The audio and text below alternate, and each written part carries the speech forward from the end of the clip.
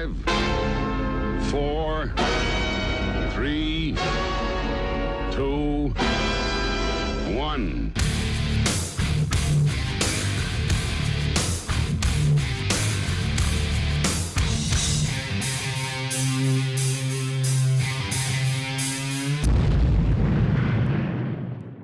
Punkadelic Podcast is a podcast about the things that make life worth living. Movies, metal, mixed martial arts. I'm your host, Master Bait Beckinsale, John Ham Sandwich, Disgrace Ventura, Alanis Morissette Menu for 4. Let's get Punkadelic. Here's a new word for all of you boys and girls out there in radio land. So, new story from dailymail.com. Headline: I've got 2 vaginas.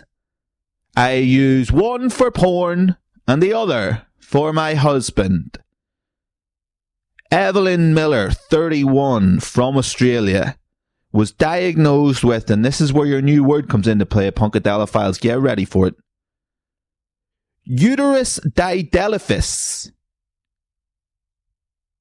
It means she has a double uterus, 2 sets of ovaries and 2 vaginas. The mother of 2 now earns $12,000 a week on sites OnlyFans and Pornhub. Evelyn Miller, God bless her. There you go. That is a fully real thing that happens in nature. Like, I'm sure you've all seen the pictures of like a 2-headed snake or a 2-headed cat, or, you know, some great memes out there these days of simultaneous twins. There's always like a reality show now in America that's being like, these 2 simultaneous twins have only one mouth and one vagina, but they've both got boyfriends. What the fuck is going on? You know, it's like, okay, but yeah, this double genitalism thing is like a real thing. So my question now is there a porno out there for a girl, you know, with the double bucket, and then is there a man with, I believe it's called diphallus something or other, diphallicism? Could be mistaken. Maybe it's bi also. I don't know. I just know that I'm not bi, so I can't really speak on the matter. But there you go. So just in case anybody would want to hear it again, that was Evelyn Miller. Okay, let's get business out of the way early tonight, Punkadelic. Let's make this a fucking moving podcast. I say a moving podcast, like, you know, like a walking bass line, right? It gives the impression of motion. So, there have never been more ways for you to get in touch with the podcast right here. We're over there on Instagram at Punkadelic Podcast. Feel free to send us a DM there. Send us whatever the fuck you want. Send us selfies of yourself. Send us pictures of your dog. Ask questions. Suggest topics. Say things you liked about the show. Say things you didn't like. Tell us that the sound quality's gone to the dogs. We already know, trust me, but feel free. If it helps you vent it out someday, go for it. Take it out on Punkadelic's inbox. You're welcome. If you'd like to be involved in the show, you can send a voice message using the link in every single episode bio. If you're listening to this episode right now, go down to the bio, look in the show notes, and you'll see it. It's right at the very bottom. Those can then be included in the show. So if you want to get involved, shout me out for talking shit about UFC fighters, that, you know, shit that proves to be completely, totally, fundamentally wrong. And like, that happens on here. That happens all the damn time. And then over on Reddit, we're r/Punkadelic Podcast. I'm sharing all kinds of video content that wouldn't make for good stuff on the pod here. And also, when I talk about videos or pictures on the pod here, those links get posted to the Reddit. So if you want to have the visuals that goes with the audio, that's a really great place to start. Please go over there and subscribe, upvote any posts, and then you can send us videos if you want me to commentate stuff, or longer form mad videos of like mass shootings or anything. Like, Reddit's the place to find that kind of crazy shit that's good for the show here. Trust me, I get a lot of my stuff from there. But just, you're welcome to go over there. There's live chat. We can have fun, do whatever you want. A lot of people just been sharing memes. Sometimes people just share awesome stuff like astrophotography and psychedelic t-shirts and stuff. So pretty Punkadelic in there. I think you'll have a good time. We're also on Letterboxd, where I've been doing movie reviews in 50 words or less. I just review every movie I watch these days as like an exercise in like using my brain. you're more than welcome to follow us over there. You'll see every movie I've watched and what I thought of it. We're also on buymeacoffee.com. We're trying to raise some funds around here. We need to get some new equipment. Don't expect you to really get involved in that, but it's there. If you so wished, you could throw us $5. That would be incredible. I've seen a lot of growth in the podcast recently. The last 100 listens, I think, have been the fastest we've ever gotten 100 listens. If that makes sense. I'm no data scientist, but just wanted to say thank you. I think it's validation of like going slow and steady and being like just never doing anything that I'm not comfortable with. I know sometimes it feels like I'm just giving in to my own anxieties and being like, no, fuck this, I'm not recording this today, but like I wait for the right energy, and I think that's been paying off big time this year. I think the pods have been good. Feel free to tell me otherwise.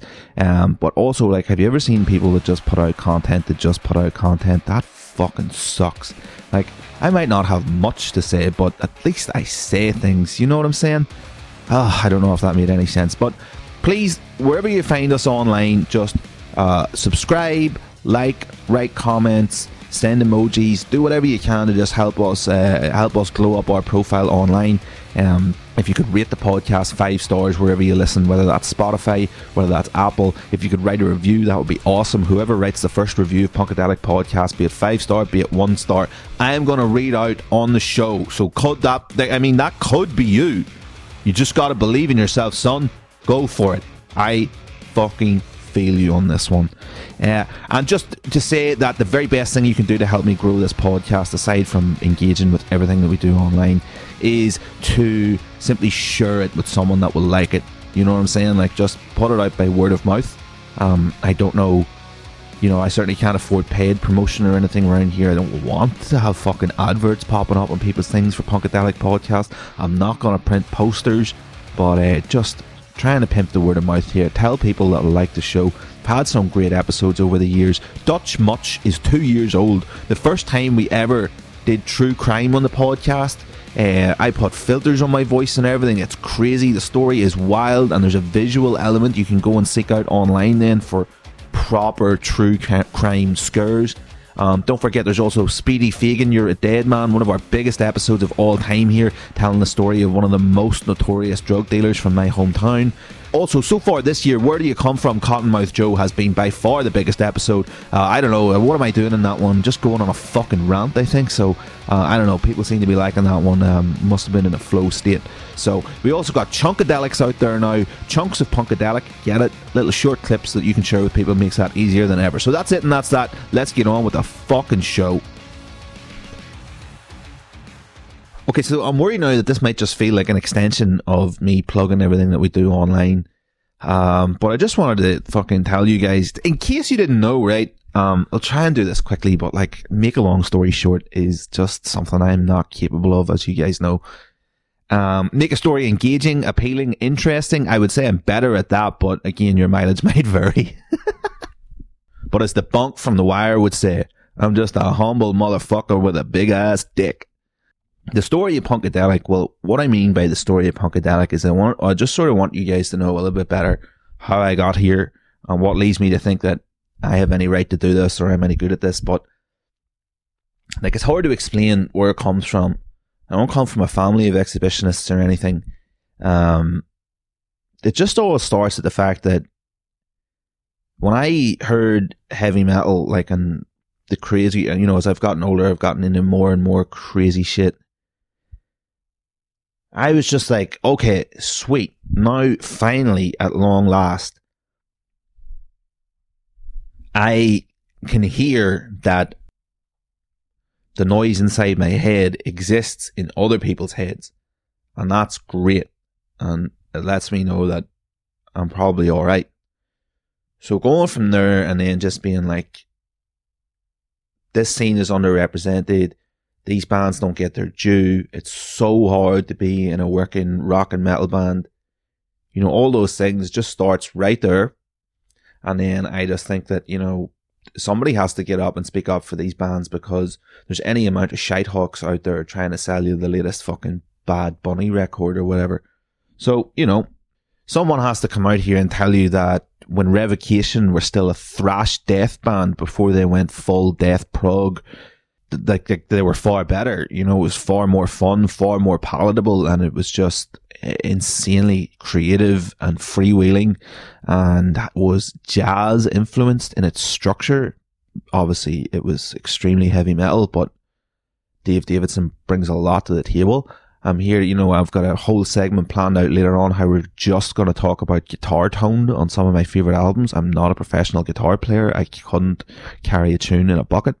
That's where it all kicks off from. And not that I ever listened to the man, but like the dream for me has always been to have a taste-making radio show. So, again, not that I ever listened to him, but like, you know how people talk about John Peel? If you don't know who that is, you'll have to do a little bit of Googling, because, as I say, I never listened to him, but his reputation is that of, he broke every band on the radio in the UK in the 70s and 80s. All the punk bands, everything that followed punk, new wave, death metal, grindcore. Like, he's got BBC sessions. BB's like this, like fucking Radio 1, like front and fucking centre, this used to be. There's Radio 1 sessions with Napalm Death. Then he transferred into doing the same thing for hip hop, and I can't name you any of them, but a lot of underground stars, or critical darlings, cult classics have been there too. So if you type in the John Peel sessions, like, you'll find a fucking laundry list of incredible bands. But again, not that I ever really listened to the man's words or anything himself, even his voice. I don't even know if I ever heard his voice. But just the way he's written about in the press and respected, and when you were able to have a show that made a difference, not that I think that this show ever will, but, you know, what's the expression? Aim for the stars, shoot for the moon, because even if you fail, you'll land among the stars. So I think the point is that it's better to try than not try at all. And like I always say with this podcast, while we're talking about cute catchphrases, the fastest way for me to fail would be to quit. So I'm not going to do that anytime soon. Nobody can make me. Well, Spotify could, I guess, but enough about that. So I took this attitude on to community radio. I had a show with my friend for a while, which stunk. That was for 2 hours on a Saturday afternoon. And then we moved into doing the drive time show for 2 hours every weekday afternoon. I would run down after school, get into the studio, make a cup of tea, get ready to rock and roll, playing the best in Sum 41 and Stereophonics for your drive home. So from, what was the first show called? Was that Crowd Control? And then it was Rhythm Driven Drive. We didn't name that one. And then when Big D had to spread his wings and go fucking solo, it became The Buzz.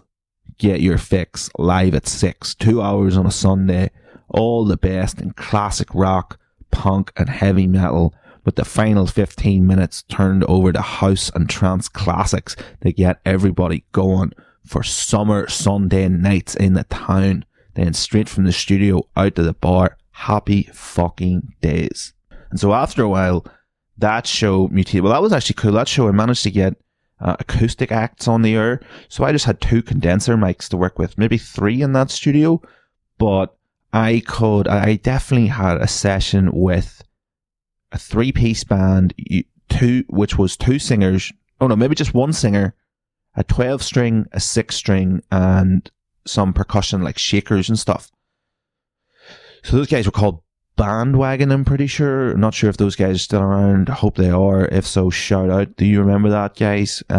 They came all the way down from somewhere ungodly north and fucking did that just for the MP3 of it at the time, because that's what you had to do. I think we saw them backing up The Answer, and that's where I came to know them. So it did enable me to get to do some cool things. I also got on a bunch of record companies' mailing lists around this time, so I got tons of fucking free music, early music, a couple of free gigs, interviewed the bass player from Blackstone Cherry, interviewed the drummer from Hatebreed, interviewed, what's that big cunt that got kicked out of Machine Head called? Phil Demmel. Interviewed someone from Bleeding Through. Interviewed the frontman from Hesse Dixie, the bluegrass tribute to AC/DC.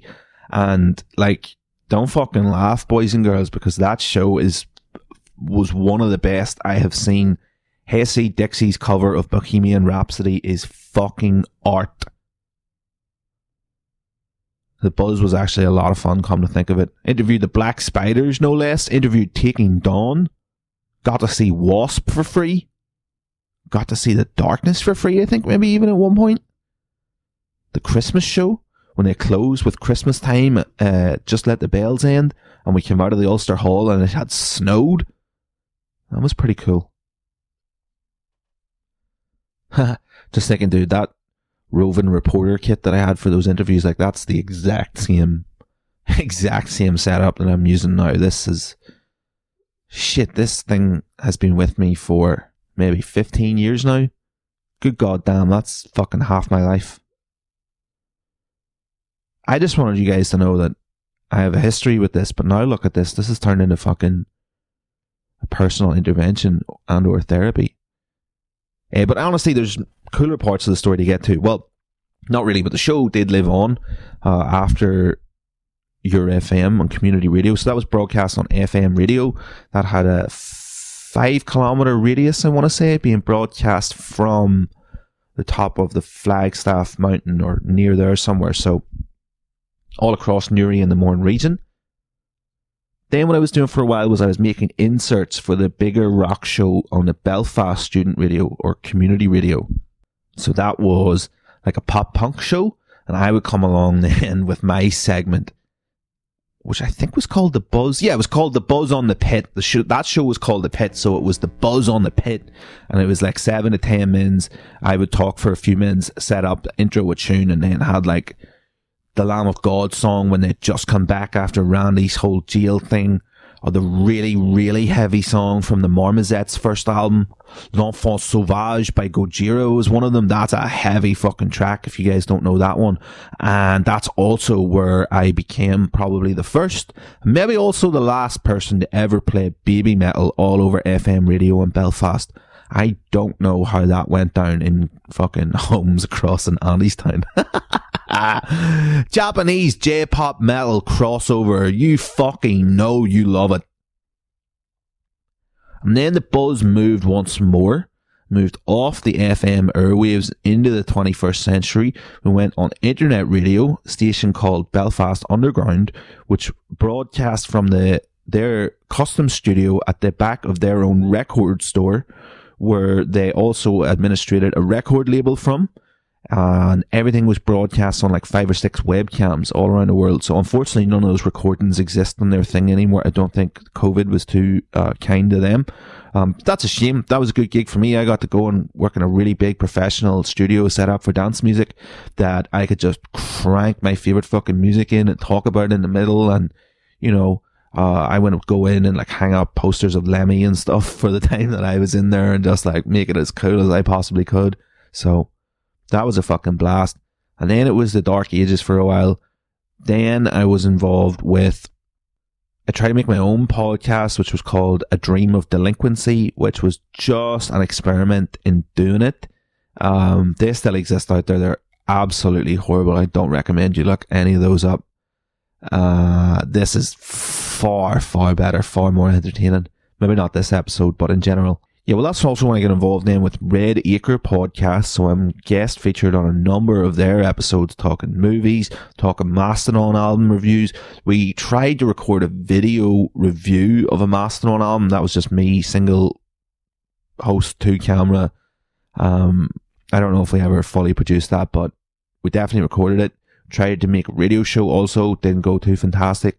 But I'm not even certain what Connor's doing with the Red Acre Podcast anymore, but feel like hiatus maybe. Certainly the man's not done. He's got more to give. And then that's it, straight into Punkadelic. You know, it was fucking bad for a long time. It's still bad probably, but I'm happier with it at least. So that's it, and that's that. We've got over 1,700 listens now. We're cruising on our way to 2,000 listens. Hopefully that'll be by June, July of this year. I'm gonna try and get more consistent. Consistency is the key metric to podcast success, and I just can't get that through my thick fucking skull. Just put one out a week, start scheduling them or something, build up a bank. Nah, all that forward planning and all. So now with Punkadelic Podcast, we're still often trying to talk up unfairly maligned bands and whatnot.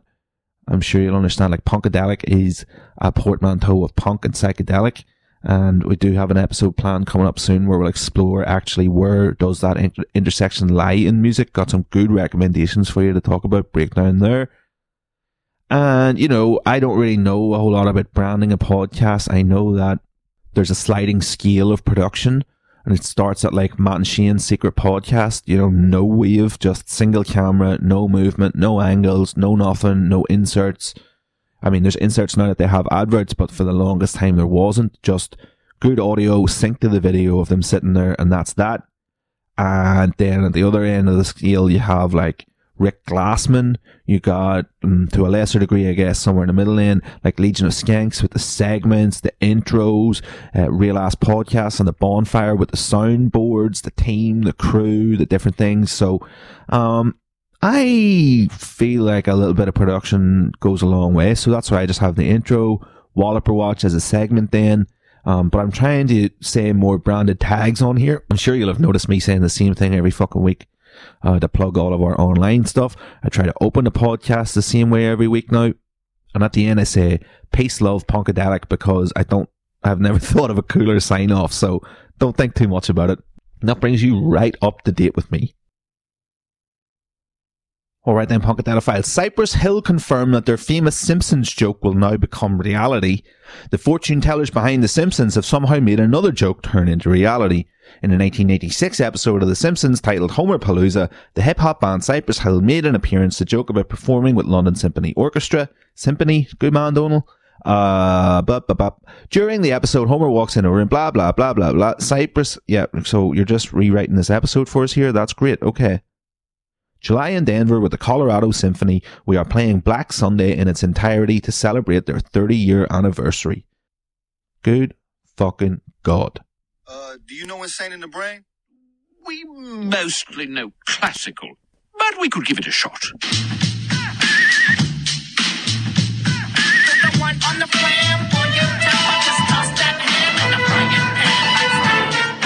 This I like. Oh, very, very, very good. That's in fucking Denver too, which is supposed to have the best weed in America. Black Sunday is the greatest fucking throw on and get stoned album of all time. That's gonna be a fucking class gig. I love to be there in a fucking basketball top, annoying all the people around me. Full drunk.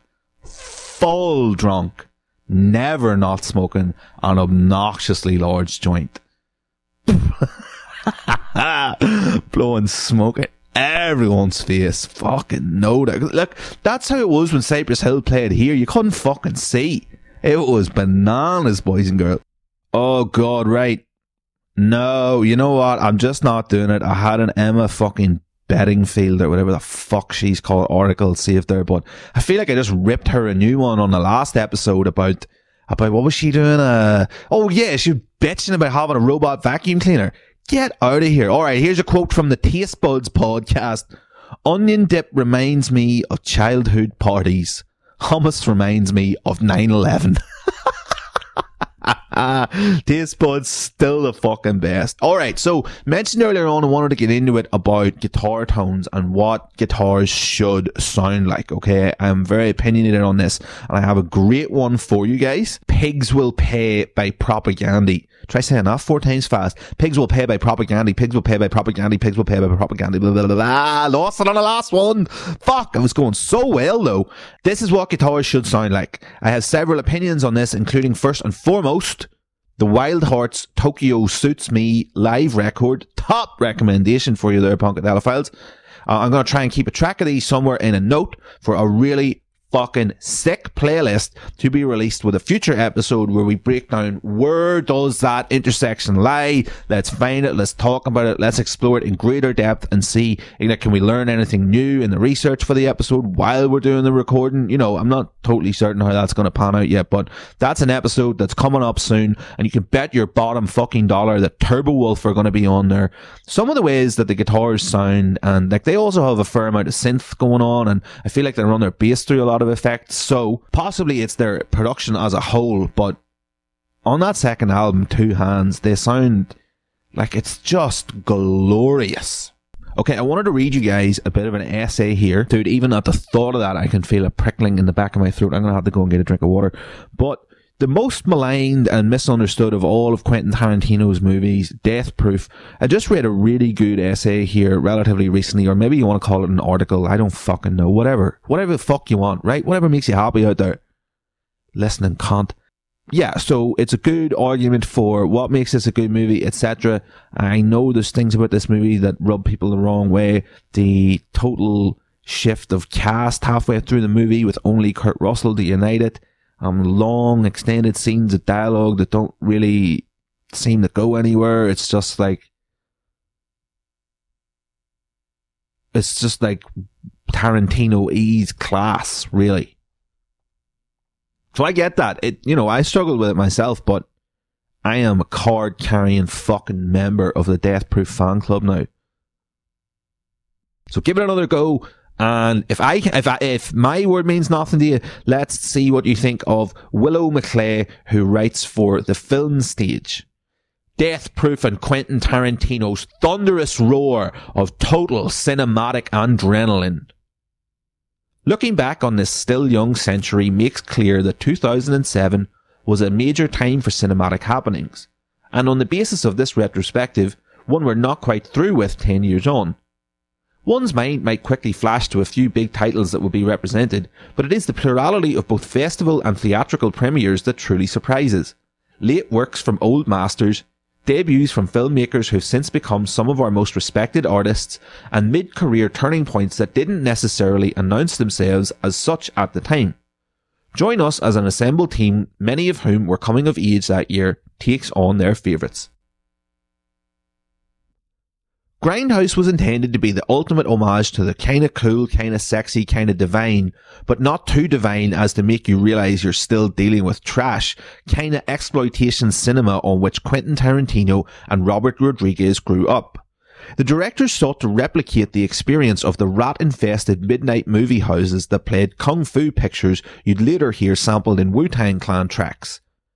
The beauty of the 70s Grindhouse experience was too large simply to be lost to time, but instead of repackaging the same, artists such as Tarantino found their voice within the homage via Kill Bill and Jackie Brown, which freely took music cues, and everything else, from movies like the pinky violence feminist revenge picture Female Prisoner No. 701, Scorpion, as well as damn near all of Pam Grier's oeuvre. How do you say that? I don't know that word. Death Proof in particular was supposed to be his ultimate gift to the movies he grew up on. The problem? No one saw it. While Tarantino has been largely deitized, 10 years later, it's still the only film from the director that hasn't been reclaimed as some sort of lost classic. And the sad truth of the matter is that it should be. In indulging his own childhood film fantasies, Tarantino distilled the very vibe of his movies into a thunderous roar of total cinematic adrenaline and effortless cool. On the surface, Death Proof appears to be a reworking of the 70s muscle car film, best exemplified by Vanishing Point, Two-Lane Blacktop, and Dirty Mary, Crazy Larry. Vanishing Point in particular is this biblical text within the text of Death Proof. Characters do everything from name drop it to seek out an exact replica white Dodge Challenger with a 440 engine to rev into the countryside for a little game of ship's mast. To merely pin this as a sister film to Vanishing Point is nevertheless to undermine its true nature as both a slasher film and girl gang movie. When stuntman Mike appears with the crisp Austin, Texas sun baking the hood of his shatter machine, it is a statement of foreboding that a bad man has just rolled into town. Tarantino emphasizes this by having the vehicle take on a Michael Myers-like approach as it creeps along the streets following Jungle Julia and her band of girlfriends to the tune of giallo soundtrack artists like Ennio Morricone and Pino Donaggio. Atop the hood is a skull and lightning bolts, followed by a jet black paint scheme of all-encompassing intimidation for anyone who dare stand beside stuntman Mike's vehicular chrome sword. Let's just say it's a hell of a ride. Kurt Russell's cinematic image is one of an eternal badass.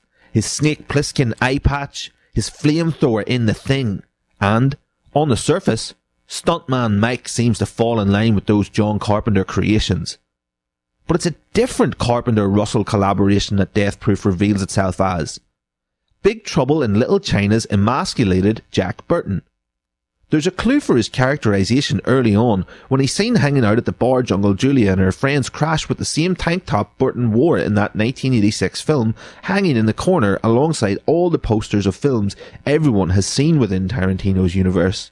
Mike's even self-described as a teetotaler who can't hold his alcohol, building up to his one big drink of the evening, a virgin pina colada. It's now clear that the car's overcompensating for something, and that Jungle Julia and her pals are actually the coolest motherfuckers in the room. By so clearly clipping his own constructed masculinity with these pathetic signifiers, the overabundant car, the tough job, and the longing to get just one lap dance from this gang of girls he can't seem to comfortably interact with, Tarantino and Russell subvert typical slasher movie tropes with the honesty that this villain isn't Johnny Cash cool, but snivelling, pathetic, and blown away by the mere existence of womanhood. Stuntman Mike functions as a disruptor of female friendship when he butts his way into the hallowed space of their conversations and hangout. Tarantino is famous, and rightfully so, for his ability to write long scenes of discourse, and in Death Proof's witch's brew of muscle car, slasher, and exploitation cinema, there's a dash of the hangout movie, of course, where characters simply just sit and chat about wherever. The finest of these sequences are the long conversations between Jungle Julia, Arlene, and Shanna, who'd like everyone to know it's Shanna Banana, not Shauna Banana, because there's nothing worse than girls named Shanna being called Shauna, in her own words. Like any real gang of women who are ride or die together, these girls have a language of specificity that they've created together through years of friendship. They rag on each other, but love one another too, to the point where there's total openness between the three girls about everything from their sex lives to what drugs they're using. Mike, though, is a wedge. And like all the other pathetic men in the film, they try to find their way into Jungle Julia's gang of women through sex. When Julia and her crew decide to go back to the cabin, just us girls, the men all go off on their own paths. But Mike sticks around, and when they end up on the road together, Mike kills these women by crashing his death-proof car, the title is literal, head on into Jungle Julia's ride. The film is split into two parts. In the second one, we once again meet a group of women that Stuntman Mike is stalking, but here, he failed to realise that he was about to mess with the wrong group of vixens. Shanna wears a Faster Pussycat Kill Kill t-shirt in the first half, but it would have been more accurate for Zoe, Abernathy, or Kim to wear. We hang out with women as they talk about everything. They work on a movie set together, two of them are stunt women in their own right, and plot their week off. Zoe and Kim want nothing more than to chase after the dream of driving the Dodge Challenger from Vanishing Point, and there just so happens to be a man selling that exact vehicle in the back hollers of Lebanon, Tennessee, where these women are stationed. Abernathy and Lee, the naive hanger-on of the group, don't see what the fuss is about over an old car, but it's the car from Vanishing Point, and they're willing to indulge their friends' obsessions, because that's what besties do. Viewing these scenes of conversation, it cannot be overstated just how important Sally Menke was to Quentin Tarantino's work. She edits the dialogue in such a way that makes viewers feel as if they're present, cutting between the women as the conversation swaps point of view and moves freely between one another. In the filmography up through Inglourious Basterds, there was always this driving sense of communication between characters that brought out the very swagger of Tarantino's words, and that couldn't have been accomplished without Menke's editing process. Tarantino has become overzealous with his own dialogue in the past few years, but before Menke passed away, she gave his films their very drive. The car chase between Stuntman Mike's black-winged Angel of Death and Kim's brand new white horse of a Dodge Challenger is one of the best things Tarantino has ever shot. He was adamant about not filming the chase with CGI, feeling there hadn't been a single good scene of this nature since James Cameron's Terminator 2. In Tarantino's own words, with CGI he couldn't feel it in his gut. There is something primal and muscular about the final showdown then between the two vehicles. It's a sequence that has two narrative beats split in two, where Stuntman Mike is the villain chasing and attempting to murder the unsuspecting girls. In his eyes, it's all a bit of fun, and the other is the revenge. He slams his car into theirs as Zoe Bell slides all over the hood of her dream muscle car through the hills of a sunny California meant to be Tennessee. During this chase, Tarantino's cinematic universe collides with reality, and it's something he has never tried to accomplish since. As the factory-line vehicles with no personality trail Kim and Mike on the freeway, there's a real sense of fissure between a world he considers lost and the world in which we reside. It's almost experimental, pushing the boundaries of what we've come to know in a Quentin Tarantino movie. It's an image like animation spilling over into live action, cinema cleaving into reality. When Mike actually runs the girls down and corners them, he exits his car for a little bit of gloating and flirting as he screams to the girls, "That was fun! We should do it again sometime!" Like some sort of maniac who can only have sex with his car. Kim doesn't take this too lightly though and shoots stuntman Mike in the arm.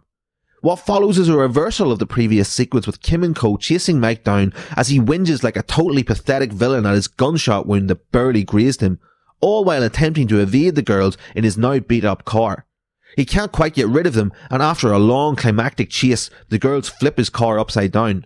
He crawls out begging for mercy but doesn't find any. The camera follows Kim, Abernathy and Zoe, focusing on the sway of their hips in skin-tight jeans with symbolic motion as they approach stuntman Mike. And, like that iconic image of Varla laying waste to men on the poster of Faster Pussycat Kill Kill, they too find their calling in the circular camera work of the beatdown of this creep who uses his car for sexual gratification.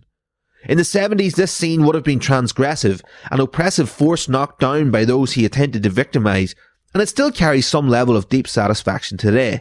Due to the near constant vocal references to Vanishing Point, it would be easy to consider the Tarantino's focal point.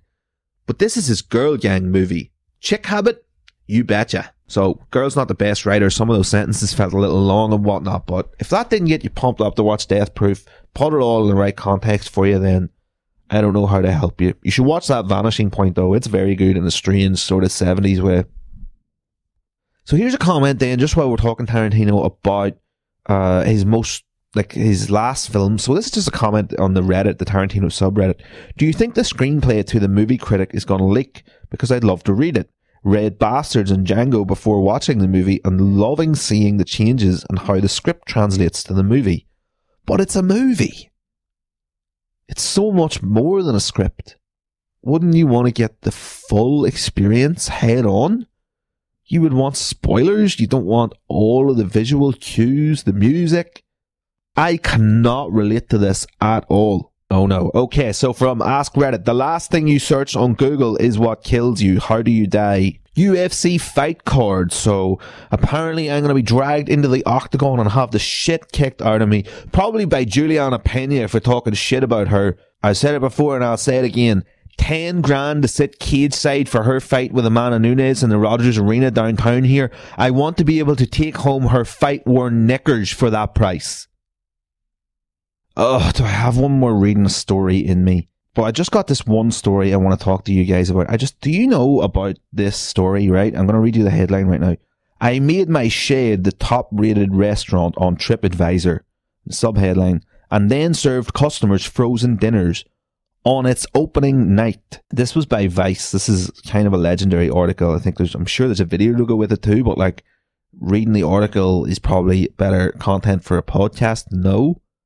Anyway, I think it is, and I'm who matters here. So, yeah.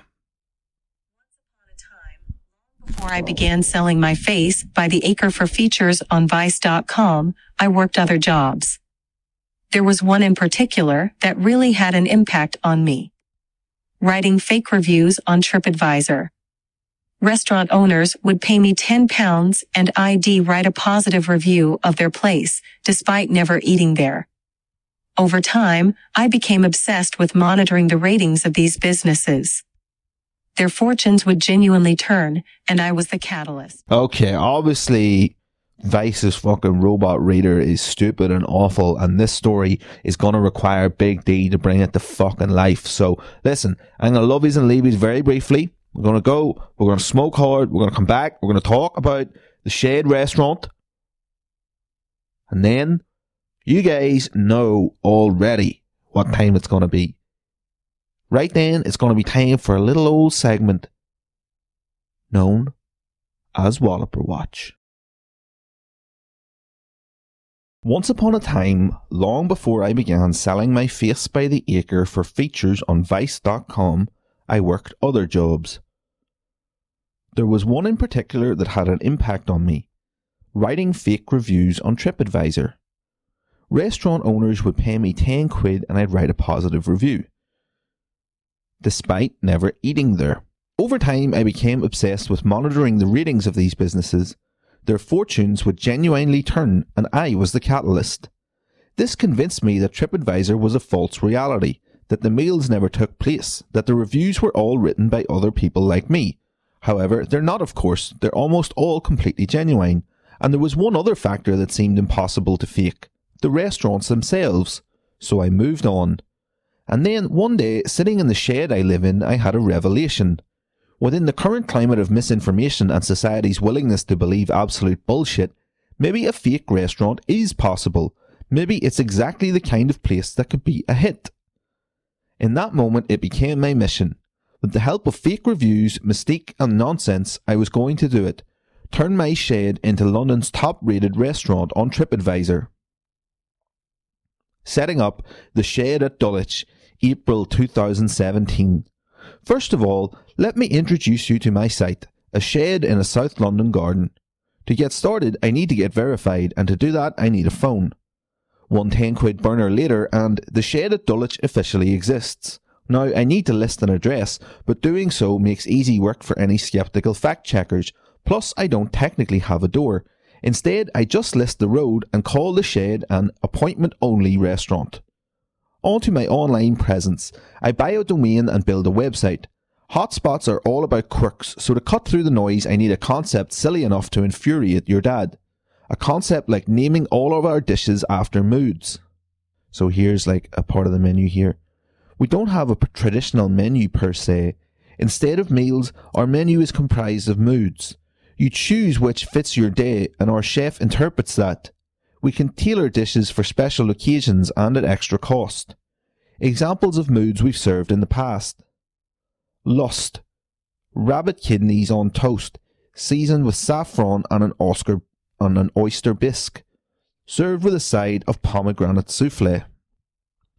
Empathetic, vegan clams in a clear broth with parsnips, carrots, celery and potatoes, served with rye crisps. Contemplation, a deconstructed Aberdeen stew. All elements of the dish are served on the table as they would be in the process of cooking, served with warm beef tea. Love, a meal that makes your heart swell. Pork secretos with artichokes and red wine tapioca, served with sweet plum bacon rashers baked in parcels. Comfort, Yorkshire blue macaroni and cheese seasoned with bacon shavings and served in a 600 thread count Egyptian cotton bowl. Comes with a piece of sourdough bread. Happy, roasted haddock with champagne and honey. Comes with Grandma's minestrone soup starter and a 5 HTP infused chaser. Doesn't that build up your serotonin? Fucking hell, this is so hipster. Now, some soft focus images of those delicious dishes. You'd eat this, wouldn't you? But he made it out of honey pepper fucking toilet tablets, you know, like toilet duck thing that you put in there, the tablets, and shaving foam. So it was all just about getting the photo. Okay, what about his chocolate brownies here? Yeah, that is... something's just painted. It's a sponge covered in paint with quenelles of shaving foam. Oh no, one's actually an egg resting on his foot. Yuck. With the concept, logo, and menu nailed down, it all comes together. I submit my TripAdvisor forms. The rest is up to God. On the 5th of May 2017, I wake up to an email. We're excited to tell you that your listing request has been approved and is on our site for everyone to see. Thank you for giving us this opportunity to let the TripAdvisor community know about the Shed at Dulwich. Best regards, the TripAdvisor support team. No, TripAdvisor. I want to thank you for giving me this opportunity to let the community know about the Shed at Dulwich. Getting the Shed to number 1. I start out ranked at 18,149th, the worst restaurant in London according to TripAdvisor. So I'm going to need a lot of reviews. Reviews written by real people on different computers, so the anti-scammer technology TripAdvisor utilizes doesn't pick up on my hoax. I need convincing reviews, like this one. If you enjoy Chef's Table, you'll love it here. My husband and I occasionally like to take a weekend trip to London from our home in Warwickshire. We like to explore the quirky sides to London and we're big foodies. We stumbled across the Shed in Dulwich via TripAdvisor. Apparently they do not offer online bookings, so I went down the traditional route and picked up the phone. Well, it took just over a week of phone calls to get through and finally book a table. Not ideal, but we were still very excited for our upcoming booking. We were not disappointed. The whole experience was fantastic. Our waiter was so attentive, nothing was too much for him. As the sun was setting, we were offered blankets. We politely declined. One had a stain on. But a nice touch, adds to the alfresco feel. The portion sizes weren't huge, but quality was fantastic. The earthy taste and freshness of the food was something else. The menu changes regularly as most of the food is homegrown. What a delightful idea. We will certainly be back. I mocked up all the screenshots from TripAdvisor because our legal department told us to. The celebrity endorsement Sean Williamson sends me after I meet him in a pub, thoroughly explain my concept and ask for a photo of him eating fancy food on a fancy plate, but instead receive one of him eating a roast dinner with a side of chips. So I contact friends and acquaintances and put them to work. The first couple of weeks are easy. We crack the top 10,000 in no time, but I don't expect much in the way of inquiries quite yet. Then one morning something extraordinary happens. The Shed's burner phone goes off. Startled and hungover, I pick up. Hello, is that the Shed? Yes, I sound like a radiator that needs bleeding. I've heard so much about your restaurant. I know it's a long shot as you get booked up so quickly, but I don't suppose you have a table tonight. Panicking, I abruptly respond, sorry, but we're fully booked for the next 6 weeks, and slam down the phone. I'm stunned. A day later, I feel another vibration. A 70th birthday booking, 4 months in advance, 9 people. Emails, I check my computer. Tens of appointment requests await. A boyfriend tries to use his girlfriend's job at a children's hospital for leverage. TV executives use their work emails. Seemingly overnight, we're now at number 1456. The Shed at Dulwich has somehow become appealing. How? I realise what it is. The appointments, lack of address, and general exclusivity of this place is so alluring that people can't see sense. They're looking at photos of the sole of my foot, drooling. Over the coming months, the Shed's phone rings incessantly. Things are getting a bit out of control. By the end of August, we're at number 156. And things are starting to get a little out of hand. First, companies start using the estimated location of the Shed on Google Maps to get their free samples to me. Then people who want to work at the Shed get in touch, in significant numbers. Then I get an email from the council which wants to relocate us to a site in Bromley they're developing. Then an Australian production company gets in touch saying they want to exhibit us across the world in an aircraft company's in-flight videos. And then, finally, I have a Skype meeting with a results-hungry PR agency that promises to get the Shed onto the Mail Online with a Batman-themed launch and a £200 Lizzie Cundy appearance. The representative calls me obviously pretty cool, which is nice, but ultimately I decide to handle promotion myself. Jesus Christ. The final push. Winter has arrived and we're at number 30. But that position won't budge, no matter how many reviews I throw at it. Otherwise, though, things have taken a turn. People approach me on my road to ask if I know how to get to the Shed, and my phone rings more than ever before. The tone of the emails shifts, with people from all over the globe asking to visit. And then one night I get an email from TripAdvisor. Title, information request. Fuck, the game is up. I've been rumbled. My fingers tremble as I open it. 89,000 views and search results in the past day. Dozens of customers asking for information. Why? Well, on the 1st of November 2017, after 6 months after listing the Shed at Dulwich Online, it's London's top-rated restaurant. A restaurant that doesn't exist is currently the highest ranked in one of the world's biggest cities on perhaps the internet's most trusted reviews site. On TripAdvisor's website, the company says it dedicates significant time and resources to ensuring that the content on TripAdvisor reflects the real experiences of real travellers. So I get in touch when the whole process is finished to ask how it is that I've managed to sidestep their rigorous checks. Generally, the only people who create fake restaurant listings are journalists in misguided attempts to test us, replies a representative via email. As there is no incentive As there is no incentive for anyone in the real world to create a fake restaurant, it is not a problem we experience with our regular community. Therefore, this test is not a real world example. Which is fair enough. I can't imagine this happens often. The representative adds that most fraudsters are only interested in trying to manipulate the rankings of real businesses. So the distinction between attempted fraud by a real business as opposed to attempted fraud for a non-existent business is important. To catch these people out, TripAdvisor uses state-of-the-art technology to identify suspicious review patterns and says, our community too can report suspicious activity to us. They then quote a 2000 blah blah blah blah. Alright, I feel like TripAdvisor fucking sponsored this article now. Lonely at the top. So there you have it, it's done. Only it doesn't stop. I leave the Shed's phone at a friend's house over a long weekend, and when I get it back it has 116 missed calls. So I start answering again. We're booked up, I lie. We have a christening, another lie. Hello, the Shed at Dulwich. Oh my goodness, a frustrated woman says. I've actually got through. I first contacted you back in August. I've heard nothing back. Now I've crafted this reality. I think the only thing left to do is make it reality. In just 4 days, London's best restaurant will come alive. I'm going to open the Shed at Dulwich. The big night. I've never even had more than 3 people round at once, let alone provided dinner and drinks for 20. There's only one way to do it. Recreating the exact location people have been describing in reviews for the past 6 months. The food reminds people of home? Well, I'll serve them what I grew up eating. Ready meals. People like the rural yet classy vibe? Well, see that Wendy house? It's going to be filled with chickens, like lobsters at an expensive restaurant, so people can pick their chick. Our success is down to the gaming of TripAdvisor. I'll fill half the tables with people I know, talking loudly about how delicious everything is. How are we going to achieve the unmistakable ambience of a real restaurant?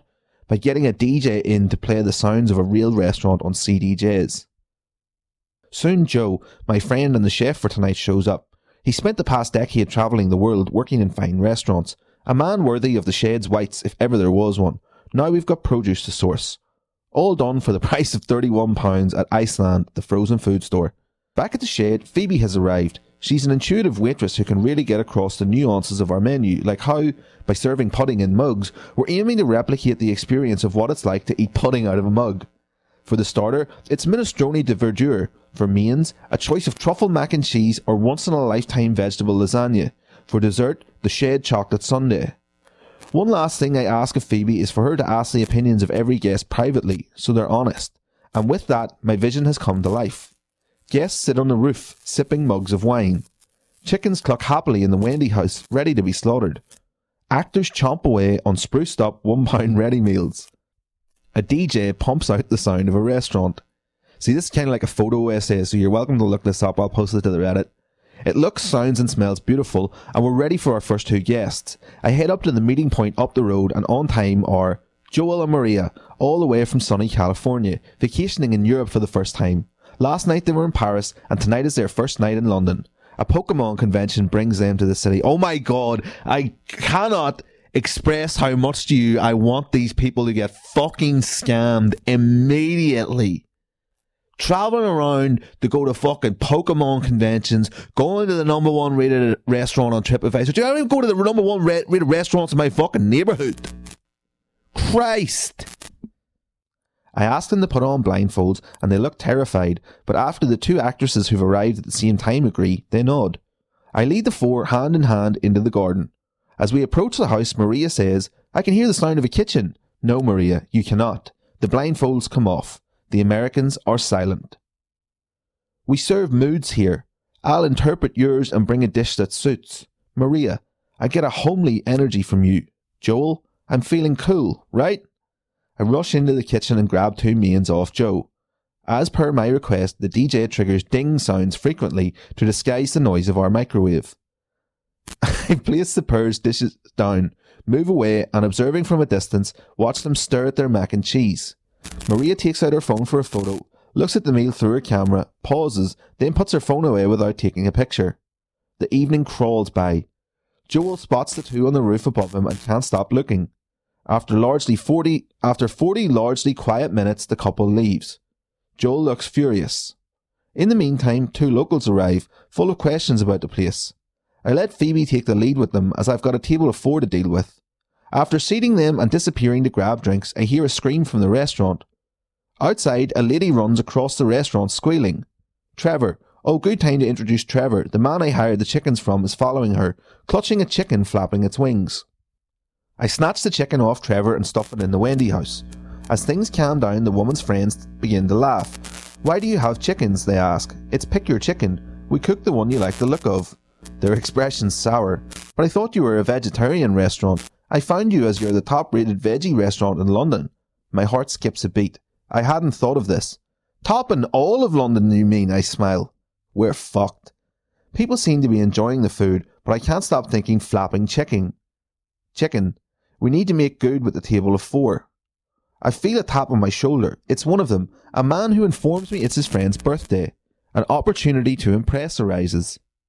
I have a quiet word with my friend and comedian, Lolly Adafop, who's going to privately sing happy birthday to the birthday haver. Lolly begins shushing people who join in until it's just her. It's truly beautiful. But probably not enough. The other real table of 2 leave and I see out our foursome.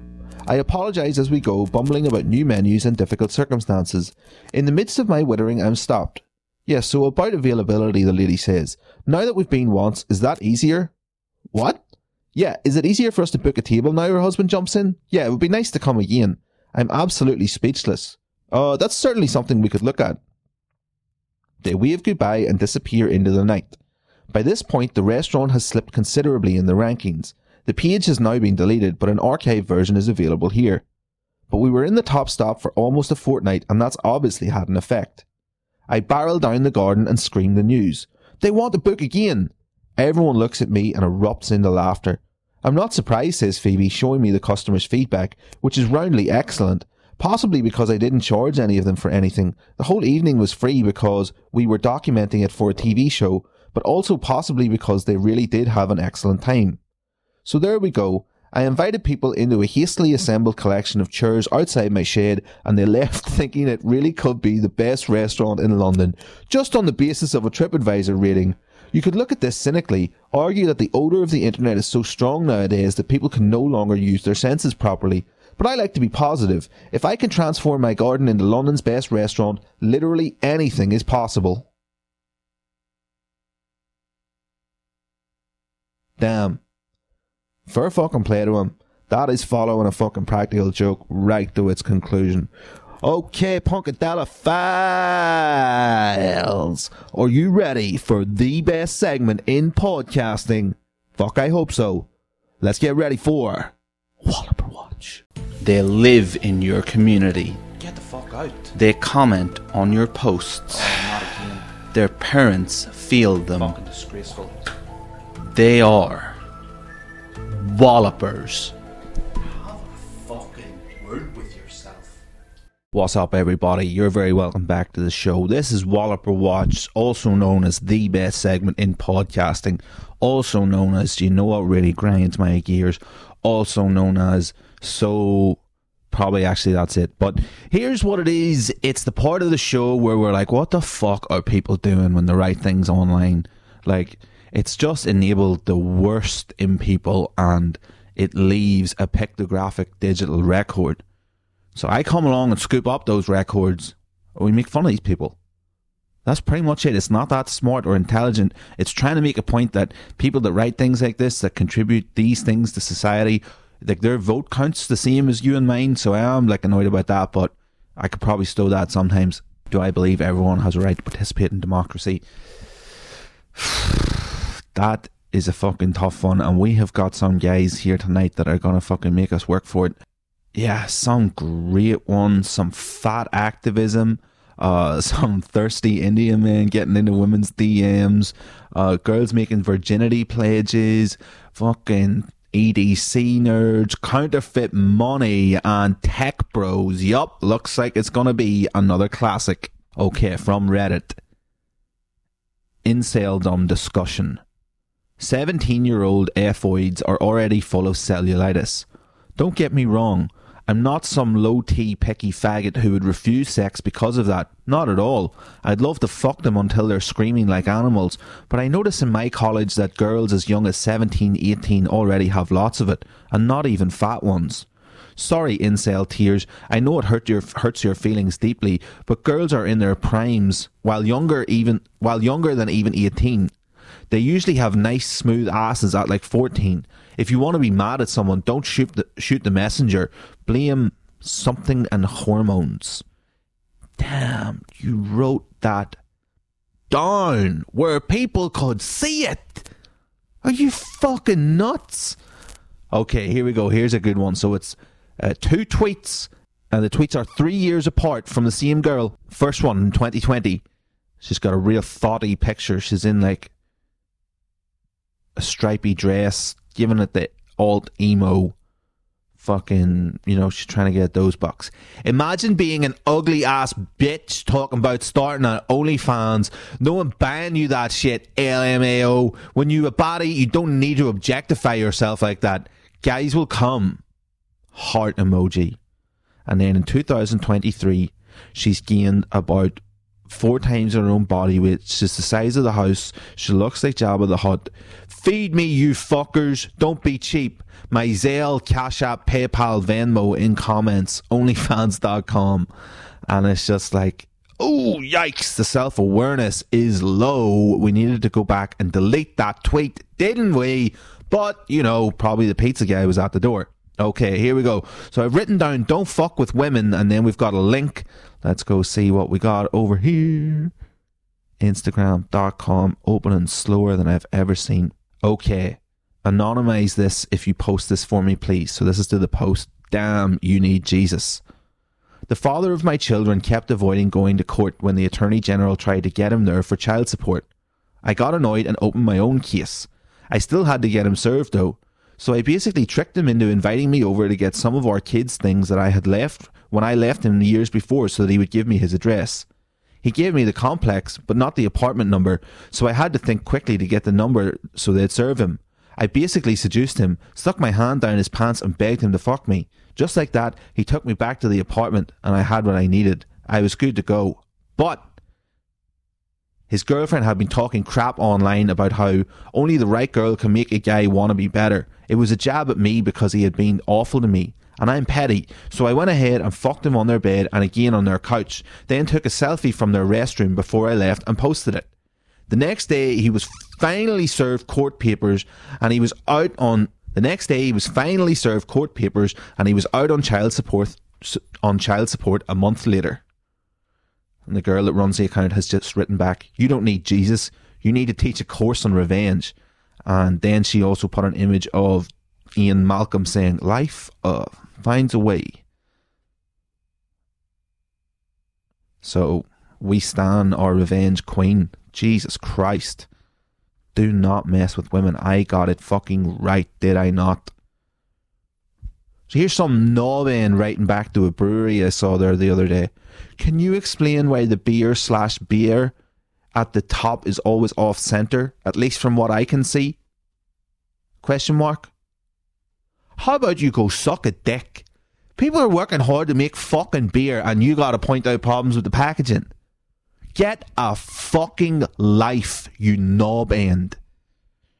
Okay, here's an Instagram profile I came across. Alright, so this is interesting. So his username is his email address. modroficmasterofic@gmail.com 6. And then it also says call me WhatsApp and has his phone number and then his email again. Which is some Middle Eastern dude doing God knows what. So I'm just like, do people do that? Like just have are just out there to be phoned by completely random strangers? Fuck that. Alright then, from Reddit. Oh God, some women are about to be abused. I have an even more interesting theory. Most female human specimens look terrible naked because clothes usually hide the weird things. When you see a naked woman in real life, it's not like in porn, it's weird. Sometimes the titties are pointy, sometimes they are like flat, sometimes they don't exist, and sometimes they are very perfect. Their asses are also unlike in porn, where it's just fun, where in real life you literally can't even fully hold a big ass. How does it even work? How are you supposed to manage that big ass? What are you going to do with that big ass? Sometimes the ass is so big you can't even see where to insert dick, so you just blindly try to hope for luck, which is very funny and weird at the same time. LOL. And you know, they are heavy. It's not in like in the face sitting videos where everyone is having fun. Sometimes you literally feel like it's just too heavy for you. Yeah, real life is weird. I don't even want to imagine what anal sex feels like in real life. I imagine there's shit flying all over the place and it smells horrible. I mean, I guess so, probably. Oh, fuck. What a weirdo. Imagine just being like, real life isn't anything like the tons of porn I watch online for everyone to see. Like, fuck that. No way. Not me. Not me. So, / Predators, I don't know, it's like an American football team or hockey or something. If someone was at a Preds game and farted a lot of times, would they get kicked out? Just asking, because I want to attend my first Preds game, but I have a problem where I'm farting a lot and I don't want to get kicked out or banned. Any info? Thanks. Just fucking stay home, alright? Just, you see, if you're the phantom farter at concerts, just stay the fuck home, alright? If your wee system can't handle coming out and having a fucking stadium hot dog, smoking some dope in the parking lot, and a couple of cans of overpriced beer without smelling like you fucking diarrheaed in a fucking pig pen. Disgraceful. Cut it out. So this is just a meme, but this is very funny. R.I.P. to everyone killed by the gods for their hubris, but I'm different. I'm better. Maybe even better than the gods. Okay, comments from Pornhub. You know this is going to be good. That was adorable. Cute giggle. Next comment. She made some pretty cute noises, but on the side note, ladies, please don't destroy your vaginas with monster dildos like that. My dick isn't anywhere near as big as that, and if you all are banging horsecock, by the time I get there, your shit's going to be like wizard sleeves, and that's just going to spoil a lot of it for the both of us. Well, by the time you get there, it's going to be a long time, so I wouldn't worry about it. 6 horny senpai 9 from Twitter. Obese is the N-word for plus-sized people. The reply says, obese, please. Okay, then from Facebook. The point won't be made until the Bud Light brand is discontinued. If you still drink it at this point, you are signalling that you are a queer. Okay, so there you go, boys and girls. Watch out. The number one identifier of LGBTQIA2AIA+, I think I covered all my bases there, identity is Bud Light.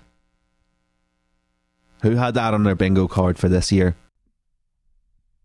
From Facebook, in vintage glass identification, got a friend of my sister that came across this solid glass piece. Since she can't figure it out, she reached out to me, and now I'm reaching out to all of you, hoping to get an idea of what it is. Only thing coming to mind is either a bottle stopper for a decanter or probably a chess piece.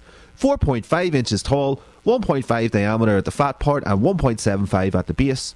No significant scratches anywhere. Does look to have had reflective gold coating on it. It's a butt plug. This lady is touching something that is designed to go up inside of someone's rectum. So that is an arsehole plugging device, lady.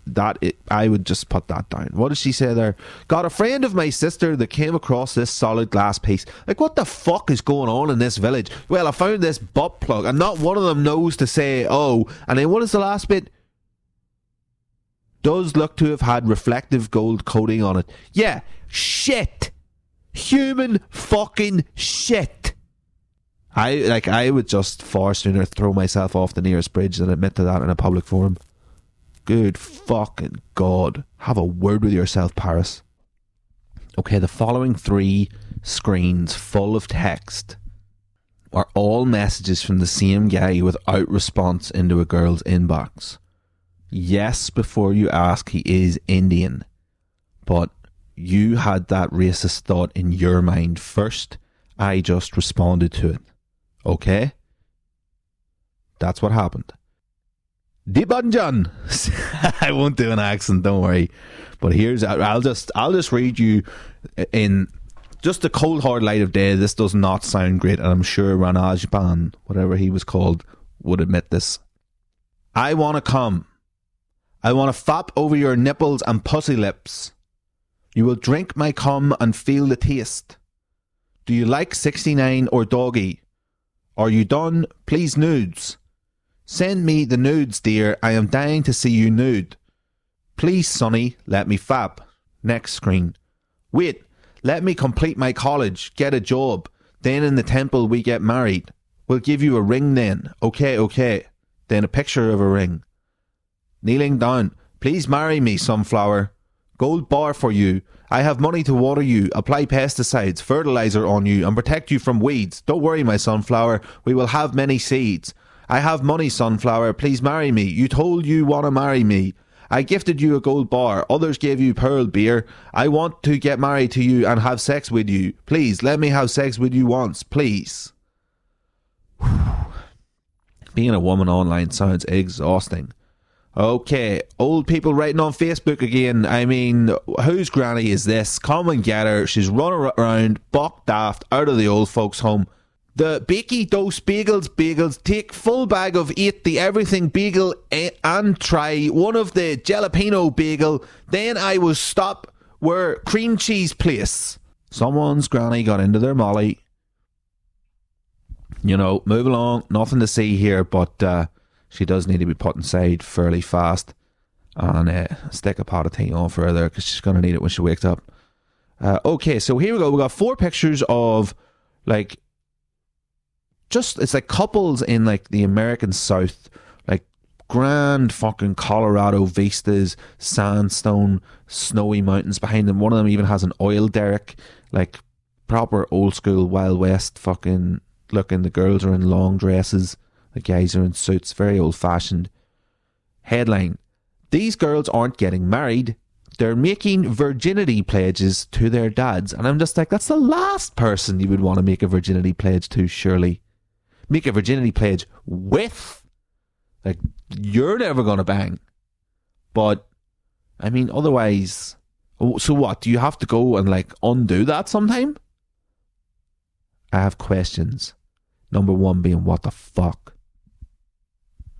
And so what? Like, you have, like, little virgin photo shoots and then what? Like, post that around town? It seems like probably a bad idea. Okay, here we go, from Reddit. Before I got off the plane at Munich, I asked the air steward if I could have a word with the pilot. He gave me a knowing smile and took me to the cockpit. Here's the conversation. Me: flying at the distance we've flown, at the speed we've flown at, as the pilot, you'd have to dip the nose of the plane at regular intervals to allow for the curvature of the Earth. Do you do that? Pilot: no, I don't. Me: so you just fly straight, no nose dipping at all? Correct. So does that mean you're flying over a flat surface then? Yes. So there's no curvature? No, no curvature. So if there's no curvature, that means Earth is not a sphere. Correct. It's flat. Knowing smiles all round. Yeah, that's it, dude. This one pilot let you into the international flat Earth conspiracy because you were just so smart and you worked it out. Get the fucking boss, or fella. That's enough. Alright, these everyday carry nerds, look at this here. Had to wash my road bike. Water supply couldn't be turned on by hand. Leatherman to the rescue. The dude turned on an outside hose with a set of pliers. That's it, and that's that. Like, it's on Reddit here now, and I've actually cut it off, but I bet you that had upvotes. I bet you that was not the least popular post that day. 100%. What a bunch of nerds. EDC, everyday carry. Like, I don't know. It just seems like a lame thing to be into. Okay, so you heard me maybe mention local Newry influencer Annie Malone recently, so I was checking up on a comment on his profile. There was a comment or a like from this profile here, and it was very, very positive, and I was like, right, who's supporting what this guy's up to? Got over here, and it's a guy selling counterfeit notes. Charlie Daniel: we offer top quality, AA grade plastic notes for all currencies. PayPal goods and services until you get package. Web address dvlacounterfeitnotes.com. So I was looking at their Canadian 20s look pretty fucking good, I gotta be honest. Start paying my rent in it. Okay, so last but not least on this, and I think this was a stormer of a Walloper watch, to be honest with you guys.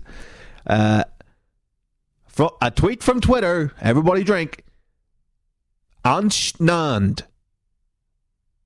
Alright, excuse me, so he's the reply tweet. So the original tweet, I don't know who it's from, but I've been thinking a lot about in real life podcasts. Bring a few friends together, no mics, nothing is recorded.